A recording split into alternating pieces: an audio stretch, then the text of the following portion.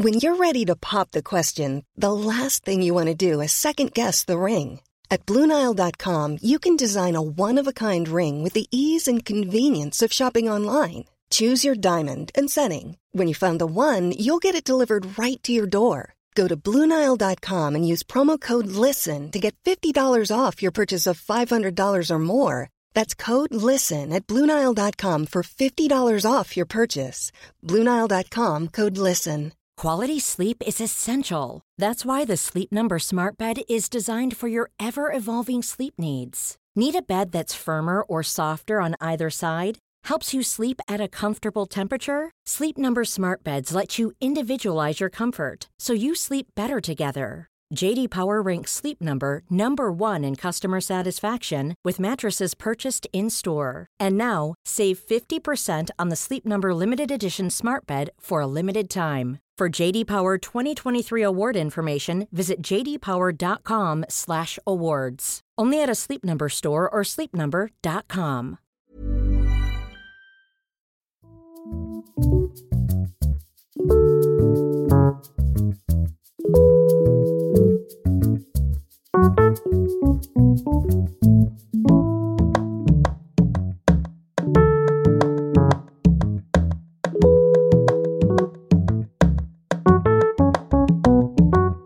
Vissa kallar den här podden för Liftarens guide till galaxen. Själv kallar jag den för Sinnessjukt. Det här är hur som helst en podcast om psykisk ohälsa och jag som rattar den heter Christian Dahlström.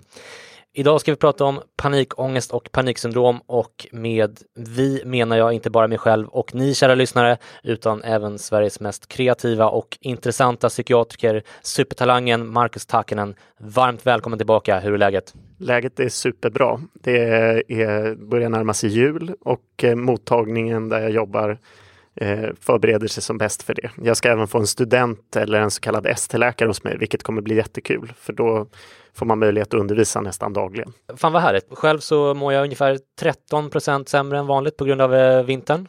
Men jag ska inte plåga lyssnarna mer med mitt vinterhat. Den uppmärksamma lyssnaren kanske hör att ljudet är lite annorlunda, eller hur Marcus? Yes. Det beror på att vi idag inte befinner oss i mitt dassiga kontor på Söder utan i ett konferensrum på lyxiga Clarion Sign som är ett spa-hotell på Norra Bantorget i Stockholm. Och det måste ju vara ett av Nordens mest spektakulära hotell. Alla som bor i Stockholm känner ju till den här mattsvarta jättekomplexet med en stor pool och spa på taket med utsikt över tågspåren och Stockholms central. Eller hur Marcus? Absolut, och det kändes väldigt lyxigt när man kommer in i ett stort rum och bara har ett enda litet bord. Jag tror att vi ska försöka fota det här och lägga upp det på Twitter sen så får folk kolla, för det är väldigt märkligt, och så blev vi serverade mat här. Det var sjukt lyxigt. Vi är väldigt tacksamma för att vi får vara här idag. Och som ni säkert har märkt så är det ett tag sedan vi kom ut med ett avsnitt senast, och som ni kanske också vet så beror det på min pappaledighet, men också faktiskt på det faktum att så sjukt många beställer signerade ex av min bok med det här handgjorda presentasken som jag säljer i min webbshop. Den sålde bra även förra julen, men i år är det är inte klokt. Jag uppmanar ingen att gå in och köpa denna visserligen utsökta julklappen som kostar 300 kronor. Gör det bara om ni verkligen inte kommer på en bättre julklapp, och be gärna om ursäkt i den lilla meddelanderutan när ni beställer i så fall. Inte minst till mitt barn som får se sin pappa ett par minuter mindre för varje beställning ni lägger nu. När du ringde mig, jag blev lite sen hit, och det var ju för att jag signerade och packade böcker. Jag gick med ICA-kassar till det här postlådorna på Vintertullstorget eller vad fan det heter på Söder. Det är en fullgod ursäkt. Det kanske är till posten vi ska be om ursäkt. Ja, precis. Det är nästan så att jag börjar behöva portionera ut i olika brevlådor. Men som sagt, beställ helst inte fler böcker om ni inte absolut måste. Jag tänker inte ens ge adressen till affären, utan om ni så gärna vill ha en bok så får ni kolla upp det själva.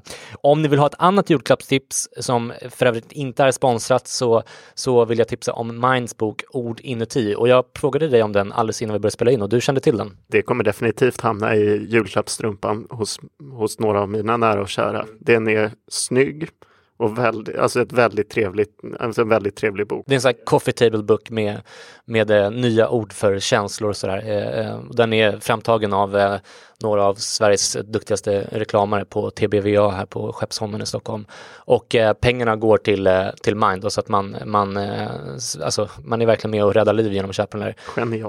Genialt, eller hur? Jag var faktiskt på Mind häromdagen och jag hade ett litet möte. Min unge var för övrigt med. Men då gick jag in i det här magiska rummet där de sitter och svarar på telefon och chatt för självmordslinjen där. Och när man är där inne så it's humbling. Man känner att det är verkligen värt det. För varje bok som säljs så bekostar man ett sånt samtal. Så att det är ett julklappstips, som sagt, inte sponsrat utan bara en väldigt fin julklapp. Och en annan sak som jag måste berätta om, Marcus, som är jävligt märklig, är en sak som jag upptäckte häromdagen. När jag uppdaterade den här Facebook Messenger-appen i telefonen, du vet vilken jag menar. Jag vet mycket väl vilken det är. När jag uppdaterade den så såg jag att jag hade massa, jag tror att det kallades för meddelandeförfrågningar eller något i den stilen. Och jag använder ju bara Facebook privat och knappt ens det. Och när jag går in på de här meddelandeförfrågningarna, väldigt generisk, konstig titel för övrigt, men jag har aldrig sett den tidigare. Men när jag gick in och kollade på den så ser jag att det är personer som har skickat meddelanden till mig men som inte är vän med mig på Facebook. Och deras meddelanden hamnar där automatiskt på något sätt utan att jag får en notis om det. Och först så tänkte jag att det var ju nästan lite komiskt, för det var kanske liksom 100 meddelanden från olika personer de senaste 2 åren eller så som jag aldrig har fått. Men sen när jag började läsa dem så insåg jag att det här var ju liksom bokläsare och poddlyssnare som har skrivit till mig och berättat om en massa hemska upplevelser som de har varit med om och liksom hur boken och podden har hjälpt dem och så vidare. Och så att jag satte ju skrattet i halsen där, för det var ju lite tragiskt på något sätt. Jag minns faktiskt också första gången jag såg den här meddelandefunktionen. Det var verkligen en tråkig upplevelse, för det var många människor som hade försökt att nå en. De kanske hade haft problem eller sett mig här eller bara varit mina patienter tidigare. Och just det faktumet att ofta tänker de nog inte på att jag inte ens ser svaret, utan det måste man ju aktivt titta, så de kanske bara tänker att man har struntat i dem. Ja, exakt. Och du är ju dessutom en jävligt analog läkare, måste man säga. Eller hur? Med kortspelet och sådär. Du svarar inte, det är inte den som svarar snabbast på Facebook, även när man skriver till dig som känner dig. Alltså för att vara 80-talist så är jag nog en av de analogare 80-talisterna. Jag får skylla på att det är tidigt 80-tal i alla fall. Ja, skitsamma. Jag inser att jag måste ju, alltså för de som har skickat meddelanden till mig så måste jag framstå som en riktig psykopat som inte svarar när de berättar om liksom djupt personliga saker för mig. Men till mitt försvar så har jag alltså inte sett de här meddelandena. Och dessutom så är jag trots allt faktiskt väldigt tydlig med att jag bara kommunicerar via Twitter, eftersom jag är så jävla stresskänslig. Så till alla er som har skrivit till mig vill jag be om ursäkt. Kontakta mig via Twitter istället, så lovar jag att svara, självklart. Men hörni, med det sagt, nu kickar vi igång det här avsnittet som lär bli ett dubbelavsnitt. Så välkomna allesammans.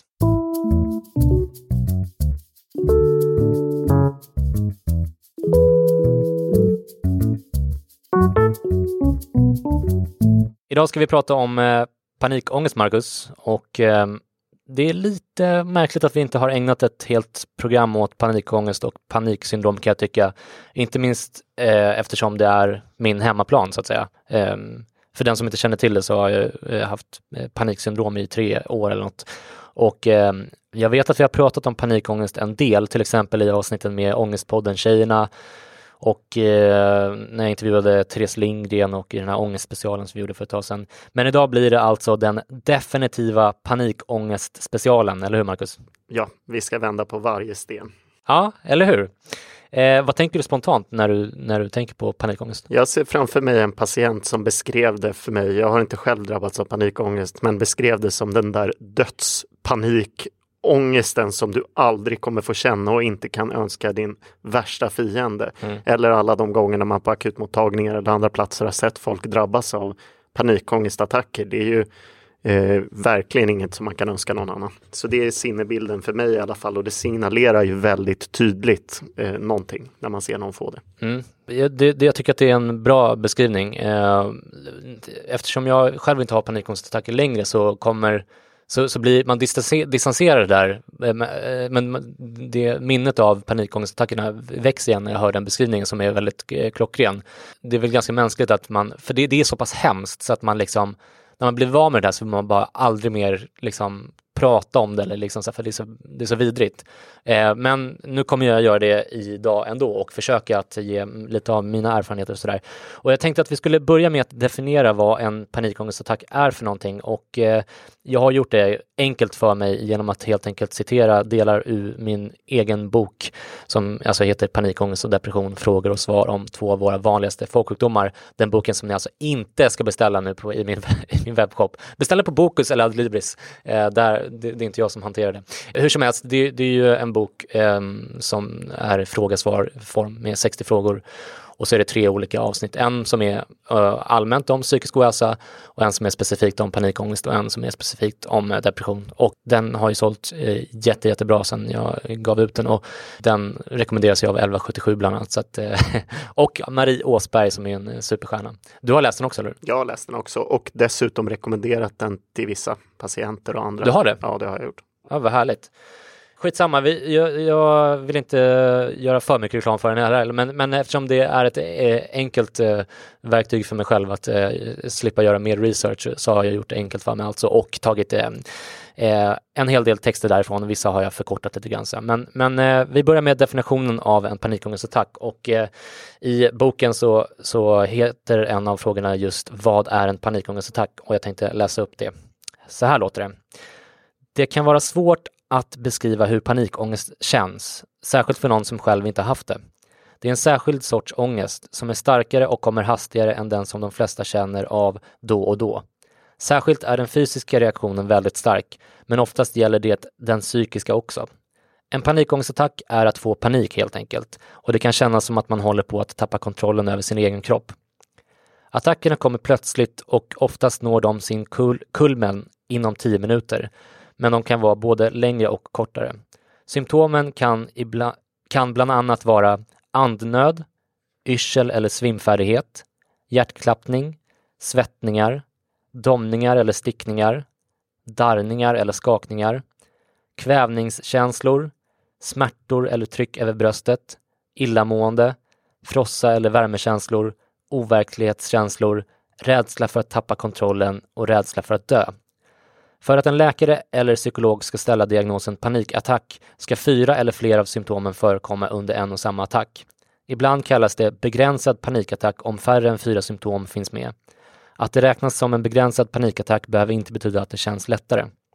Den kroppsliga reaktionen under en attack orsakas av det så kallade sympatiska nervsystemet. Det är en del av människans autonoma nervsystem som inte är viljestyrt utan automatiskt, till skillnad från det somatiska nervsystemet som styr till exempel vanliga muskelrörelser. Att man inte kan styra över reaktionerna som man styr över mycket annat i kroppen bidrar till att panikångesten är så obehaglig. Å andra sidan går en attack förr eller senare alltid över av sig själv och är dessutom helt ofarlig. Det parasympatiska nervsystemet fungerar nämligen som en motvikt till det sympatiska nervsystemet, som en inbyggd broms som stoppar stressreaktionen. Ett långt citat, Marcus, men är det någonting du vill lägga till den beskrivningen? Jag tycker att det beskriver det väldigt bra och kort och koncist egentligen. Jag har nog läst mera målande beskrivningar i skönlitteratur och andra platser, så att det beskriver det på ett bra sätt. Ja, härligt. Och jag menar, man kanske ska klargöra ännu lite mer, för att man kan ju säga att panikångestattack och panikattack, det är ju olika ord för exakt samma sak. Men för att det blir lite mer komplicerat så, eftersom ordet panikångest kan syfta både på en sån attack, alltså en panikattack eller panikångestattack. Men det används ibland även som en synonym till paniksyndrom, som alltså är en ångestsjukdom, den ångestsjukdomen som jag drabbats av, som i princip går ut på att man har panikångestattacker gång på gång, varje dag eller flera gånger i veckan och sådär. Och det bygger mycket på att man förväntas ångest inför den nya attacken helt enkelt. Det kanske är lite förvirrande här, men det är egentligen inte så himla viktigt. Det kan bara vara bra att känna till att det finns lite olika sätt att tolka det. Och det står här allt i den här texten att en panikattack är helt ofarlig. Något som jag ser som en nyckel till att bli av med sina problem med panikångest, att man liksom till slut förstår både intellektuellt och på ett känslomässigt plan att det verkligen är helt ofarligt.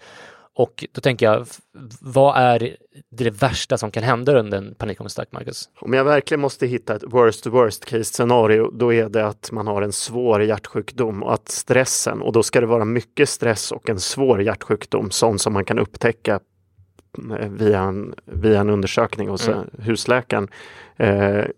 Eller att man är i en väldigt underlig situation, typ kör bil väldigt fort och börjar hyperventilera, men då märker man ju också det att nu händer det någonting och kan man sakta ner eller gå ner, åka in till vägskanten, så att det är väldigt ovanligt. Alltså det du talar om är ju extrema exempel, för vi kommer prata mer om det här med hjärtproblem och sådär, och för det är ju många som förknippar panikångest med hjärtproblem eftersom man får hjärtklappning och sådär, så att det är nästan så att jag tycker att det är onödigt att nämna här eftersom det är så pass ovanligt, men om man ska ta verkligen worst case scenario som du säger, så är det som kan hända. Absolut, men annars så kan man vara väldigt lugn. Och som du nämnde tidigare så är det också nyckeln till att förstå sig på de här, att man på ett lugnt sätt kan vänta in i kroppen och förstå att man inte behöver stressa upp sig mer. Annars så finns det ju folk som oroar sig för typ att svimma och att kanske kräkas och sådana saker. Och det, liksom, kräkas, det är i princip, alltså om man bortser från de här superextrema exemplen som vi nästan inte behöver nämna, det är typ det värsta som kan hända. Att man svimmar, liksom, det existerar ju, men det som händer när man får en panikattack, det är ju att blodtrycket går upp, eller hur? Och för att svimma så måste ju blodtrycket tvärtom sjunka ganska drastiskt. Så att det kräver just den här hyperventileringen, och då har man möjlighet att lägga sig ner eller ta det lugnt och börja och träna, komma i ordning med andningen eller någonting. Så att svimma behöver man egentligen inte heller oroa sig för. Det är extremt ovanligt. Sen så är det ju väldigt vanligt att människor som har problem med panikångest har någon form av kroppsnoja, alltså att man oroar sig för att man verkligen är fysiskt sjuk och att det inte är panikångestattack man har. Och det kan ju vara också så att man oroar sig för att panikångestattackerna liksom ska slita ut nerverna i skallen, eller att de ska orsaka hjärtproblem eller så. För det du pratade om, det är om man har ett befintligt hjärtproblem och att alltså hjärtat går igång så mycket så att det blir ett problem. Men kanske ska klargöra det också. Panikångest, det sliter inte på nerverna, det sliter inte på hjärtat heller. Nej. Och om det är så att man är nojig för hjärtat eller så, eller för att man kanske har cancer eller vad det nu kan vara, så är det ganska vanligt att man under en KBT-behandling får som uppgift att kolla upp sig hos en specialistläkare. Ofta gör man då en överenskommelse med terapeuten innan, där man säger att man måste lita på den här specialistläkarens omdöme. Om du till exempel, om vi tar ett hypotetiskt exempel, om du är 25 år och tror att du ska få en hjärtinfarkt, vilket ju är en ganska vanlig sån sak som folk tror när man får panikångest. Jag har ju tidigare i podden berättat om min kompis som är sjuksköterska på akuten på SÖS här, som säger att han får in liksom dröser av 25-åriga friska människor som tror att de får hjärtinfarkt när det i själva verket är panikångest. Stämmer. Så att det är ett otroligt osannolikt att en 25-åring ska få en hjärtinfarkt, och man behöver inte oroa sig. Men om man fortfarande inte köper det, så får man liksom tillåtelse att gå till en hjärtläkare och undersöka hjärtat, förutsatt att man då liksom lovar att göra ett avslut där och sluta älta det här. Det kan man ju såklart inte lova, men jag tror att man kan säga att det vanliga är att patienten faktiskt kommer över det efter att man till sist gjort den här undersökningen. Alltså man kommer överens med KBT-terapeuten först. Okej, du får gå och göra den här undersökningen trots att det kanske inte är helt logiskt, men du oroar dig så pass mycket för det här så att du har liksom min välsignelse att göra det. Alltså, det är ofta någonting som de här personerna har tänkt göra länge, men kanske att man liksom känns lite fånig och därför struntat i. Och då kan det vara lite skönt att till exempel en psykolog uppmanar en att göra det. Då känns det liksom sanktionerat av en annan vårdauktoritet. Kan du förstå den känslan, Marcus? Jag förstår absolut den känslan och tycker att det är bra och klokt av terapeuten att göra så. Mm. Och jag har själv varit med om att en person under en gruppterapi kollade upp hjärtat, och det var en väldigt viktig del i hens väg ut ur panikångesten. Men jag tänker, Marcus, om man ändå tycker att det känns skämmigt att kolla upp hjärtat eller cancer eller vad man nu nojar sig över. Man kanske inser någonstans att det förmodligen inte är det här problemet ligger, men man kan liksom inte sluta tänka på det ändå. Hur ska man tänka då? Så jag tycker att man ska tänka så att det är inget som man ska skämmas för alls, utan som jag brukade tänka när jag stod och jobbade på en närakut i en annan del av Sverige, så var det att om man kommer in med symptom som man inte förstår, eller symptom hos ens barn som man inte förstår, så är det ju absolut viktigt att man lär sig. Jag menar, Om folk, och när det gäller ekonomi eller hur man ska hantera ekonomi, så är jag otroligt dålig. Och de dumma frågorna jag har ställt till bankfolk eller till vänner är inte ens nära på vad de vettiga frågorna som folk ställer och den rädsla och oro man har. Så att, ett exempel på det kan ju vara när vi har pratat om hur du ska marknadsföra ditt kortspel. Ja. Otroligt obegåvad stundtals när det gäller marknadsföring. Jo, men absolut, och jag är ju så väldigt analog, så att när det gäller kroppen och hjärnan så kan jag allt, men det kan inte folk som kommer till akuten. Nej. Så åk och kolla er, bara så länge som det inte blir en massa gånger, för att det är skadligt för er om ni bara får en massa liksom små liksom test som ni inte litar på, inte litar på, utan gå och kolla er ordentligt. Om någon då säger till er att nej, men vad dumt att ni kommer, eller ni inte känner er sedda, eller man känner sig som man besvärar sjukdomen, då ligger inte felet hos er. Nej, men det var min nästa fråga nämligen, för att det kan ju hända att man träffar en läkare som inte är lika sympatisk och förstående som du, utan någon som tycker verkligen att man tar deras viktiga tid i onödan. För det existerar ju också såklart i sjukvårdssystemet. Hur ska man tänka då för att inte ta åt sig?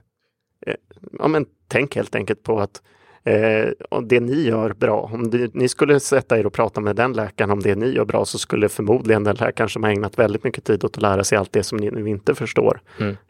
Tänk om ni skulle ställa frågor om det ni kan bra, då skulle förmodligen hen sitta på poddkanten. Och vissa läkare, säkert ganska få, men vissa läkare är ju dumma i huvudet. Det måste man ju komma ihåg. Precis som vissa rörmokare är dumma i huvudet och vissa förskollärare och vissa tandhygienister. Det är väl klart. Det finns ju ett tvärsnitt av folk som inte borde jobba med det de ska jobba med. Men det låter sjukt att man säger det. Men för jag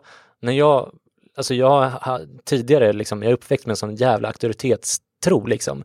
Så att när jag började gå till vårdcentralen själv när jag man blev 18 och så, jag kunde jag förstod inte att man kunde ifrågasätta vad en läkare sa, utan jag typ men nu säger den här personen att men det var dumt att jag kom hit, eller att man ser på dem att de säger men då är det så, och då är det mig det är fel på. Och man ska inte alltid misstro en läkare, eller man ska inte alltid utgå från att man själv har rätt, utan men man måste ändå ha med sig det också, tycker jag, att läkare har inte alltid rätt. Läkare är inte alltid vettiga heller.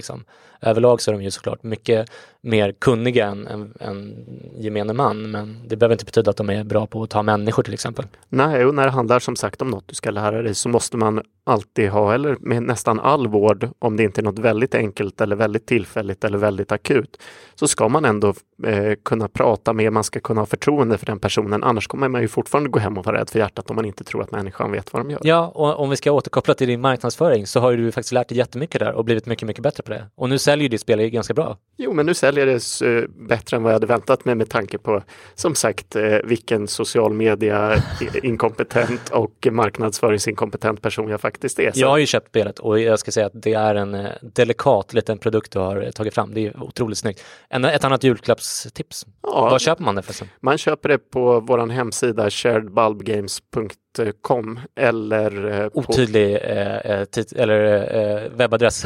Ett otroligt dåligt företagsnamn. Igen, som sagt, jag skulle behöva haft Christian där när jag började istället för en bra bit in i processen. Men man lär så länge man lever. Shared bulb, alltså B-U-L-B, alltså glödlampa, delad glödlampa på engelska, games.com. Ja, det är för jävla roligt det där. Okej, jag tänkte säga någonting kort om mina egna kroppsnojor och hypokondriska drag jag hade under mina värsta panikperioder.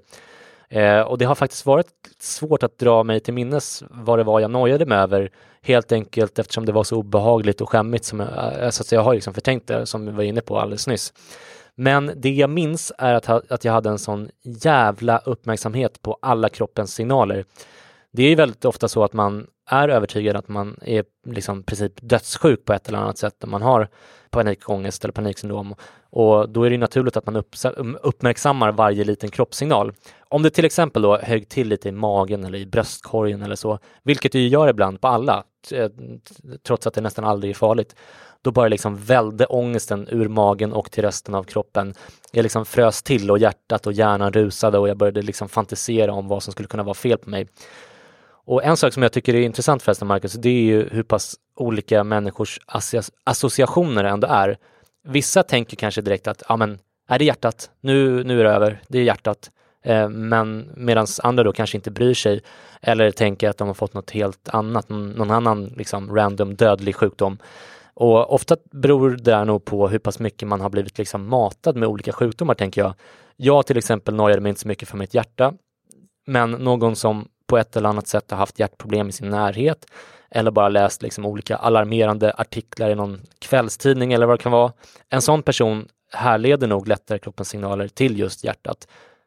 Tror jag att det kan vara på det sättet? Det tror jag absolut. Och för att ta ett exempel ur min egen vardag så är det så, kommer man till en hjärtspecialist och har något och klagar över besvär från hjärtat, så det är klart att då är det första de kollar på hjärtat. Kommer man till någon annan som kanske är specialiserad så kanske de tänker på lungorna när det gör ont på ett visst ställe.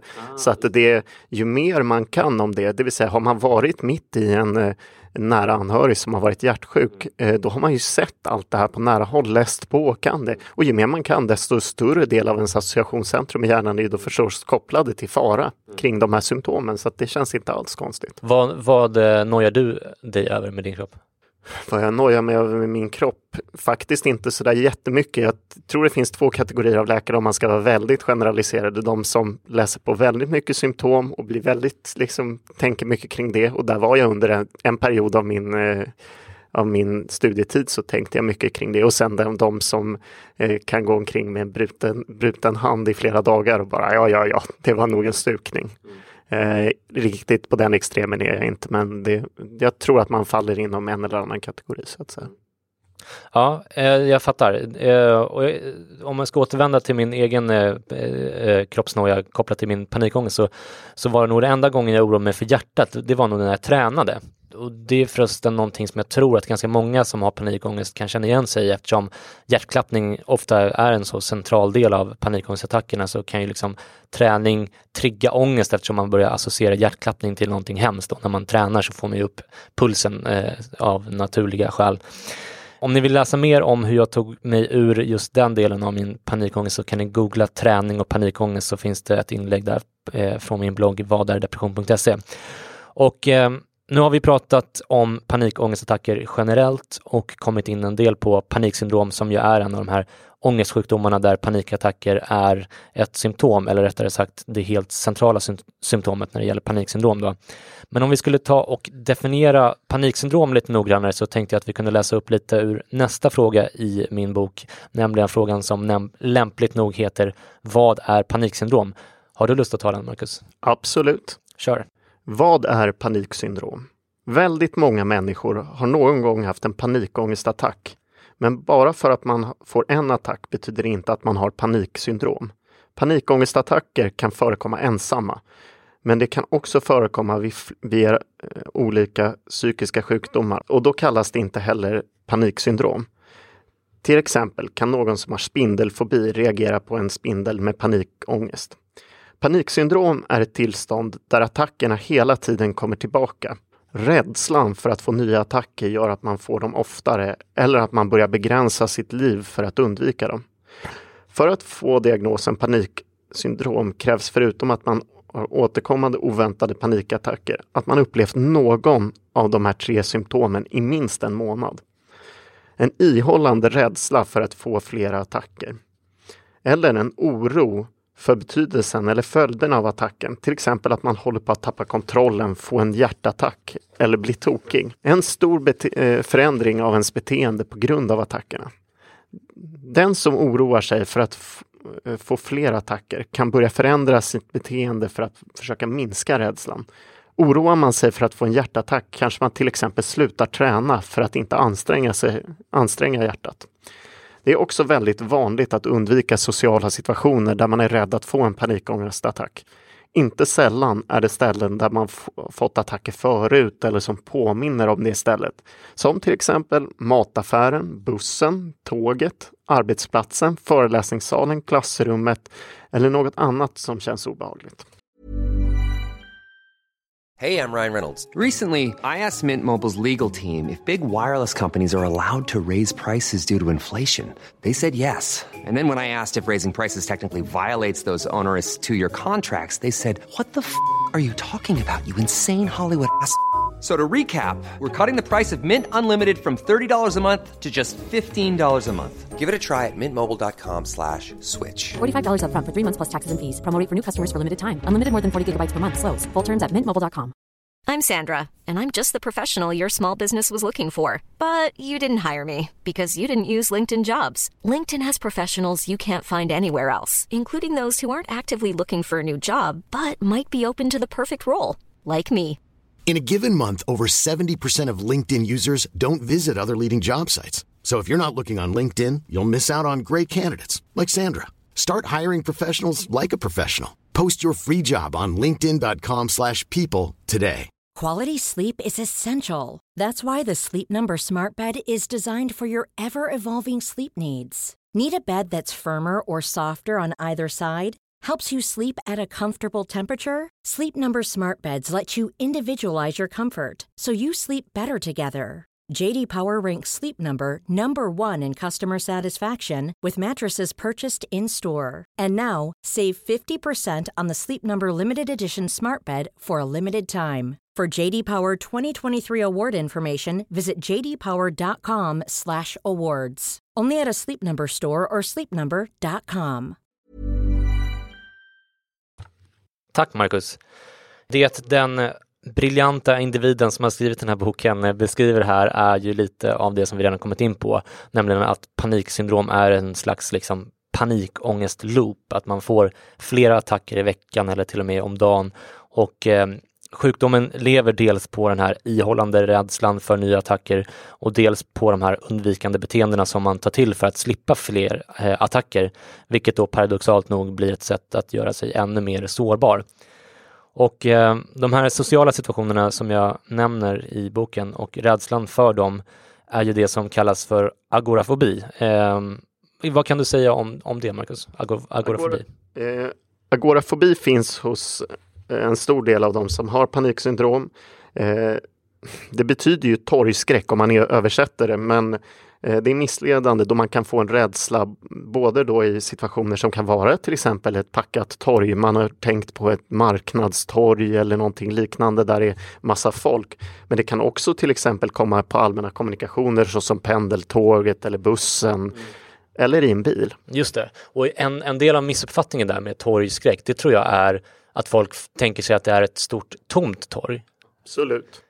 Och det är inte alls det som är problemet, utan det är ju mycket människor. Alltså den här liksom rädsla, någon slags känsla av att man inte ska få syre, eller att man liksom, ifall man får en attack så ska man liksom kunna ta sig därifrån lätt och sådär. Till exempel, vi kommer komma in på några exempel, men till exempel biobesök, att man sitter mitt inne liksom i smeten på en rad längst in liksom, och inte kan ta sig ut. Så man blir expert på att leta efter vägar ut och sånt där. Och det är det torg anknyter. Jag tror att egentligen alltså packad tunnelbanevagn-skräck hade varit en bättre översättning om man säger det, för det illustrerar bättre vad man är rädd för, tror jag. Jag ska be någon av mina grekiska vänner översätta det till nästa gång. Ja, gör det. Jag tänkte ju dela med mig lite grann av mina vidrigaste agorafobi-situationer. Och det här är alltså de värsta situationerna jag kom på när jag skrev manus till det här avsnittet. Blir du sugen på att höra? Hittas. Okej, vi börjar med den minst jobbiga situationen, tänkte jag, som fortfarande var vidrig, och sen så klättrar vi upp på ångeststegen efter det. Jag kör dem lite snabbt med en kommentar om varje bara, och jag kanske lägger till ett litet pling innan också när jag klipper det här, så blir det sådär sjukt effektfullt som bara den här podden kan vara ibland. Men vi kör då, från nummer 10. Att stå i kö, till exempel på mataffären. Man känner sig liksom lite instängd, folk har bråttom och man försöker vara snabb när man lägger upp varorna och betalar. Vad händer liksom om kortet inte funkar och så vidare? Det är nummer 10. Nummer 9. Gå till frisören. Man känner sig instängd. Man har det här jobbiga kragen som spänner lite grann runt halsen och man förväntas liksom chitchatta lite med frisören och vara social sådär. Man kan inte bara gå därifrån med en halvklippt frisyr heller, så det blir en slags social stigma grej där. Alltså jag tycker nog inte man kan se det. Jag har nog aldrig sett att du har haft problem med frisören. Men... Nej, men det är därför att jag har stått ut alla gånger och inte gått därifrån med en halvklippt frisyr, men ja. Det är jobbigt helt enkelt. Nummer 8. Åka buss eller tunnelbana. Där kom den. Man är instängd med en massa andra människor. Ju fler desto värre. Det är ofta ganska varmt och man riskerar att bli lite åksjuk på kuppen. Vidrigt. Nummer 7. Gå på teater eller bio.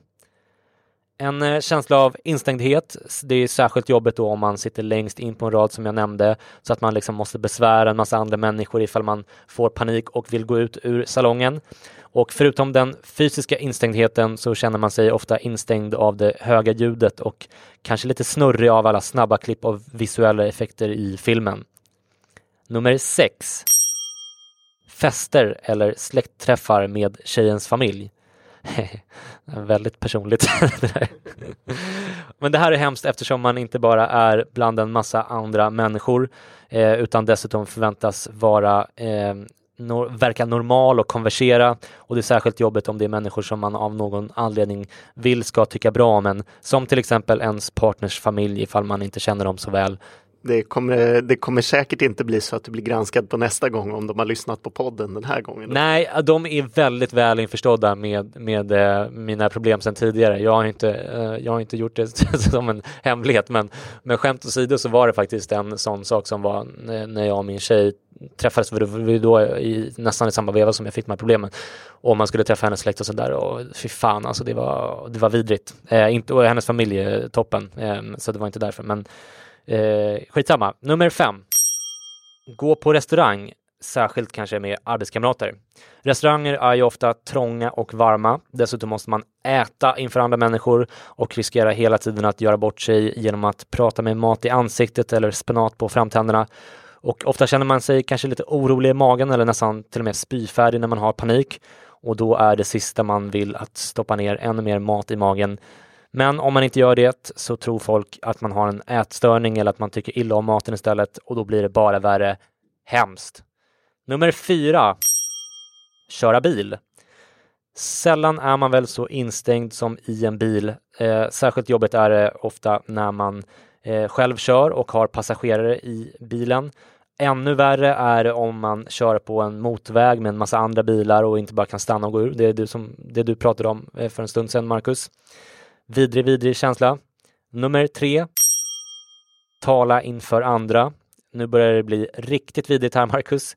Jag personligen hoppade av en seminariedel av en kurs på universitetet på grund av att man var tvungen att ha en sån här muntlig framställan i slutet av den. No way, tänkte jag, eftersom jag hade så mycket ångest under den perioden.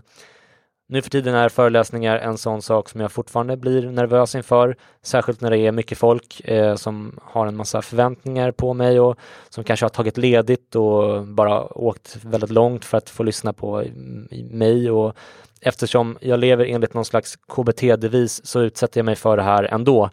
Och dessutom får jag så bra betalt för de här föreläsningarna nu för tiden, så det är en viktig inkomst för mig. Men ändå, tala inför andra, det är en sån här klassisk agorafobisk situation. Nummer 2. Flyga. Jag sa att man sällan är så instängd som när man kör bil, Marcus. Men mer instängd än i ett flygplan kan man väl knappast vara. Möjligen då i en ubåt eller något i den stilen. Man behöver ju inte flyga flygplanet själv, det tar ju piloten hand om, vilket är skönt, men samtidigt är sätena ofta väldigt trånga och antalet människor som är i planet och som kan iaktta dig är många fler än en bil eller än på en buss. De är dessutom viktiga, häftiga människor som flyger och som ser så himla självsäkra och vana ut, och som om det inte vore nog så vilar ett dödshot över dig eftersom planet kan störta eller kapas av terrorister eller vad som helst. Och nu för tiden flyger jag ganska ofta och tycker inte att det är särskilt jobbigt, men till skillnad från många andra agorafobi-situationer på den här listan så är det här, alltså att flyga, precis som föreläsningar då, en situation som jag tror kan komma att återta greppet om mig i framtiden. Jag känner mig inte övertygad om att min flygfobi är borta för evigt. Jag kommer nog aldrig tycka att det känns helt naturligt att flyga, för det är inte naturligt, eller hur? Nummer 1. Arbetsplatser. Okej, det här kanske var ett litet oväntat val på första platsen. Ofta när man har sådana exempel i böcker om panikångest så brukar flyga vara liksom sista bossen i det här spelet som kallas paniksyndrom. Så det var kanske ett lite oväntat val på första platsen. För en del så kan dessutom arbetsplatsen säkert tvärtom vara en plats där man känner sig säker och lugn. Och det är dessutom ett lite orent exempel kan jag tycka själv, eftersom det inte är en specifik situation utan mer ett sammanhang. Men för mig är hela situationen att vara anställd kopplad till en massa ångest, inte minst agorafobisk ångest då. Jag tänker kanske framförallt på när jag var anställd på Handelsbanken. Alla var så jävla normala och välkammade där, och man kunde inte bara gå därifrån utan måste vara där i ett x antal timmar. Ofta har man väldigt mycket social kontakt och en massa ansvar. Man måste luncha tillsammans, som jag nämnde tidigare, som en situation i sig. Men arbetsplatsen är ju så mycket mer än bara luncherna liksom. Det är en massa obligatorium, vilket är ett ord som jag hatar nästan mest av allt i hela världen. När som helst kan en lynnig chef kalla dig till ett viktigt möte eller säga åt dig att göra någonting som du aldrig har gjort tidigare och så vidare och så vidare. Aldrig kan jag känna mig så instängd och trängd som på en arbetsplats. Dessutom måste man ju försörja sig, så att hela ens liv hänger på det här att man lyckas med sin arbetskarriär, om man ska säga det. Vidrigt! Vad tycker du om min lilla lista, Marcus? Det var det sista. Jag tar den punkt för punkt. Okej. Först då det här med matvaruaffären. Jag kan definitivt tänka på över en handfull patienter som har fått gå hungriga fram till 9:00 eller 8:45 precis innan matvarubutiken stänger, för att man vill verkligen undvika de här situationerna.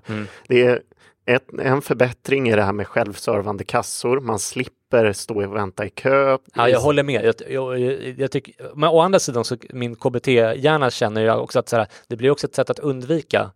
Ja. Så att man kanske får ge sig själv lite slack där, men den här sociala kontakten kan ju också faktiskt vara bra för en. Ja, det är sant. Det är många som påtalar att det kanske är den enda sociala kontakten. Det är ett annat kapitel än det här, men fortfarande så man behöver få mat i sig, och det är väldigt bekvämt för dem.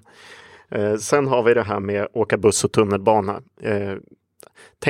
Föreställ er hur jobbigt det är att turen till någonting ni måste ta er till kräver 3 avstigningar på väg på 6 stationer. 3 avstigningar för att det blir så jäkla jobbigt. För man inte kan stå där när man börjar känna att ångesten kommer. Då kan man börja sätta sig in i hur det är, och då göra det varje dag på vägen till jobbet. Det här är så svårt att tänka sig för någon som inte haft panikångest. Jag har haft en av mina värsta panikångestattacker på tunnelbanan på väg ut till Kanonbadet i Hässelby i Stockholm.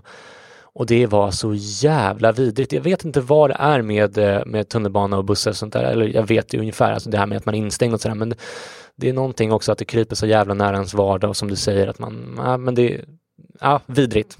Och sen det här med både släktmiddagar där alla förväntas trivas, och restauranger där man ska se. Det är ganska många möten ändå man har på restauranger, oavsett om det är en dejt eller om det är någonting annat.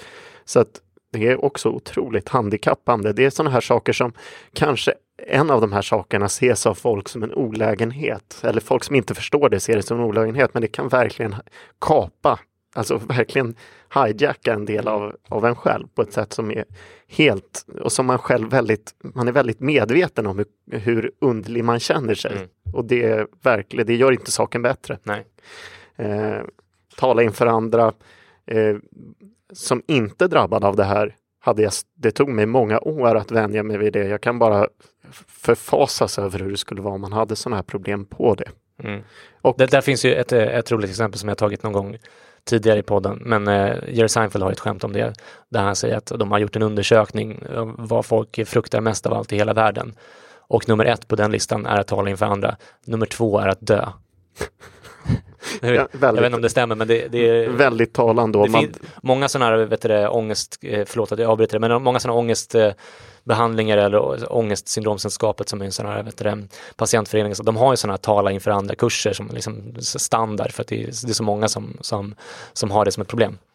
Och sen när det kommer till flygningen så har jag varit så pass lyckligt lottad att jag har en mamma som jobbat förut som flygvärdinna. Så att jag är nog tyvärr en av de här personerna som du tittar på och tror och tittar på med skräck i ögonen, eftersom jag ofta somnar 2 minuter efter att jag satt mig på ett flygplan och lite oavsett vart jag ska. Så det tackar jag verkligen min mammas bekvämlighet i situationen. Det har typ känts som att komma hem, så att det har varit en jättelyx för mig personligen. Men alltså jag måste säga att även om jag beskriver det som en situation som skulle kunna ta över liksom överhanden med tiden, så upplever jag ungefär som dig nu för tiden. Nu har jag flugit ganska mycket och känner så att det är nästan så att det är lite härligt att flyga. Men ändå, jag kan verkligen relatera till dem som tycker att det är jobbigt att flyga. En sak som jag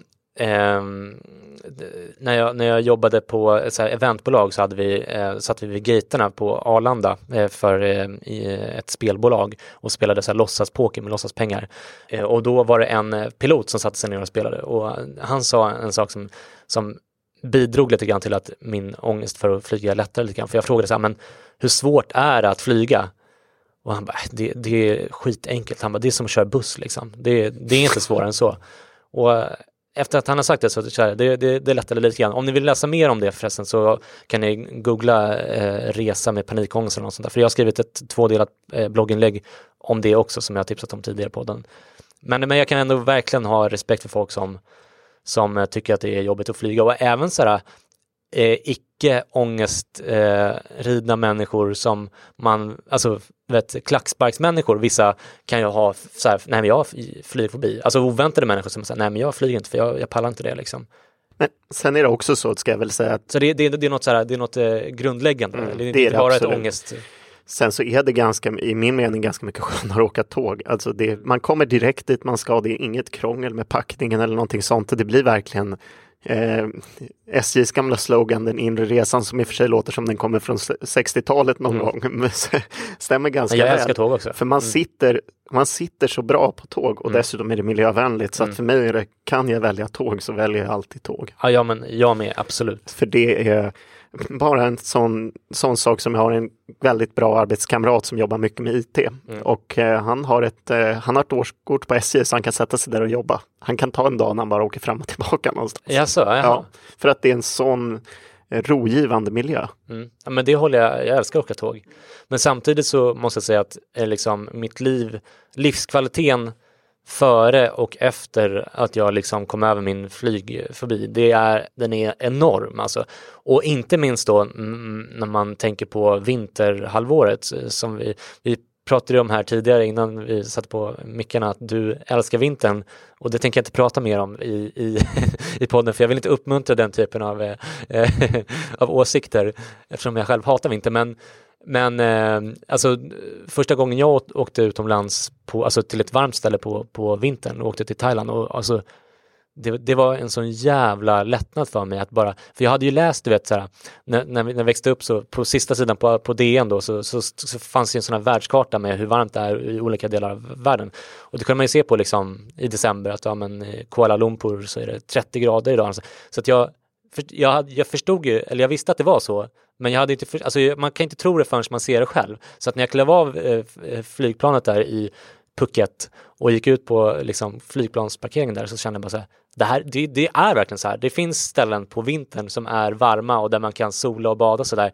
Så det var liksom, nu för tiden så är det ju, alltså fortfarande idag så kan jag liksom sitta på, typ nu när det börjar bli mörkt och kallt så kan jag gå in på fritidsresor och liksom surfa runt på, även fast jag vet att vi inte ska åka någonstans den här vintern av olika skäl, så kan jag bara gå in och kolla på så här liksom, jag skulle kunna åka, det här är möjligt liksom, så att jag har en väg ut liksom, så att det går att få sol och värme, så att livskvaliteten, och man kan inte åka tåg till Phuket, eller det skulle ta väldigt lång tid. Det skulle ta väldigt lång tid, men ska man ta det på allvar så är det är väldigt handikappande för många människor, så jag är väldigt lyckligt lottad som har sluppit det i mitt liv. Den här flygrädslan, för det för alla vinterfobiker, vi pratar inte mer om det. Nej. För dem så är det bra att kunna åka och ladda batterierna någonstans, och det många jobb kräver att man kan flyga. Tänk hur handikappande det ska vara för liksom, vad man väljer för jobb. För det är på den nivån för många, och det är det man måste förstå när man tänker kring de här sakerna, kring en sån här lista.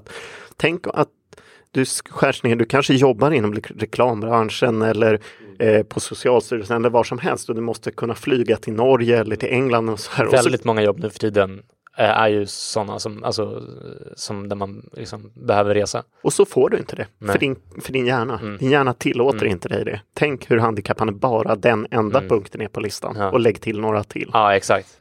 Nej, men då får man, jag tycker det är bra att du säger det, för då får man verkligen en bild av hur pass handikappande det här är. Alltså en person som inte haft panikångest kan börja fatta liksom att det här är ju helt otroligt. Alltså det förändrar ju livet totalt liksom. Allting ställs på sin ända. Och det sista jag vill lägga till listan, eller jag hade faktiskt 2 saker till. Det första är just det här med jobbet.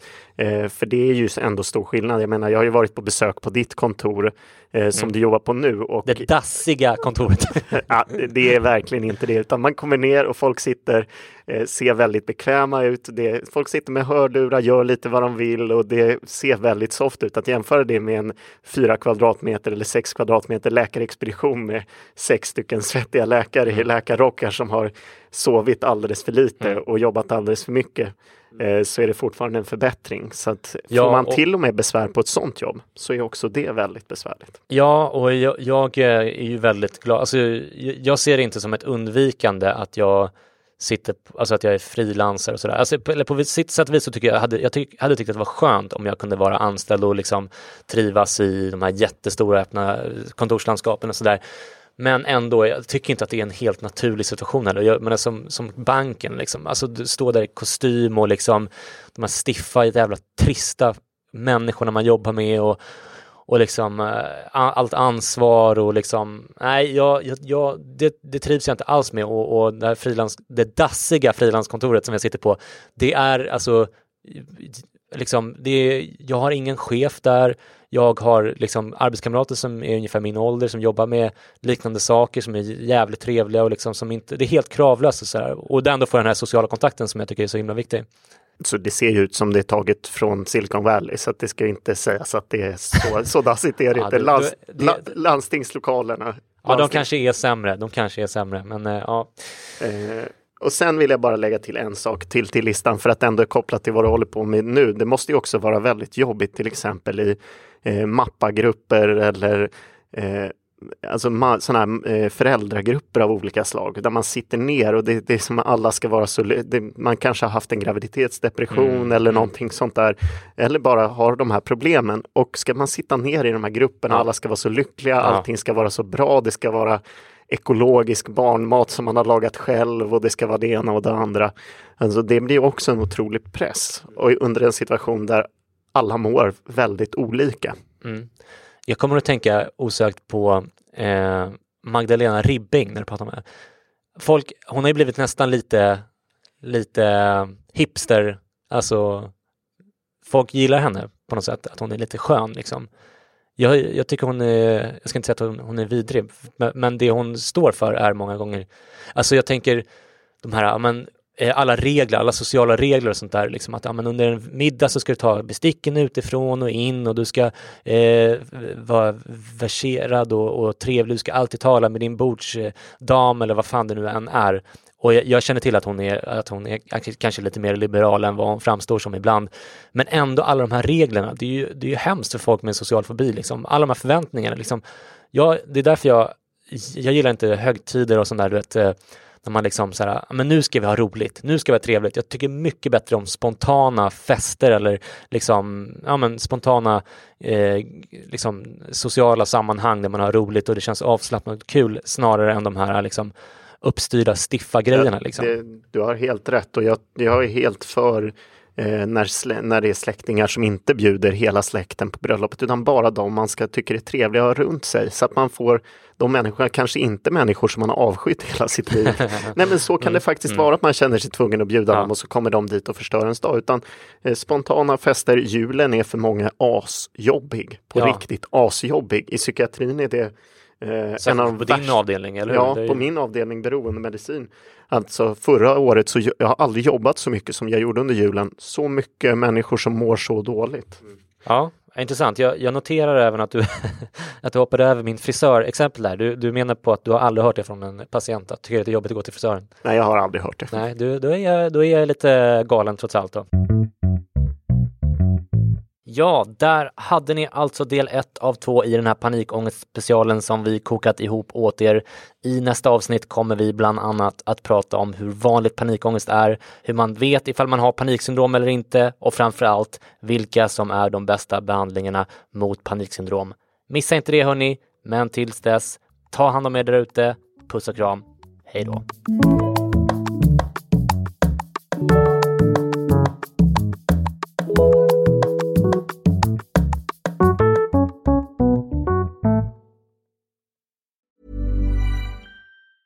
Mom deserves the best, and there's no better place to shop for Mother's Day than Whole Foods Market. They're your destination for unbeatable savings, from premium gifts to show-stopping flowers and irresistible desserts. Start by saving 33% with Prime on all body care and candles. Then get a 15-stem bunch of tulips for just $9.99 each with Prime. Round out Mom's menu with festive rosé, irresistible berry chantilly cake, and more special treats. Come celebrate Mother's Day at Whole Foods Market. Mom deserves the best, and there's no better place to shop for Mother's Day than Whole Foods Market. They're your destination for unbeatable savings, from premium gifts to show-stopping flowers and irresistible desserts. Start by saving 33% with Prime on all body care and candles. Then get a 15-stem bunch of tulips for just $9.99 each with Prime. Round out Mom's menu with festive rosé, irresistible berry chantilly cake, and more special treats. Come celebrate Mother's Day at Whole Foods Market.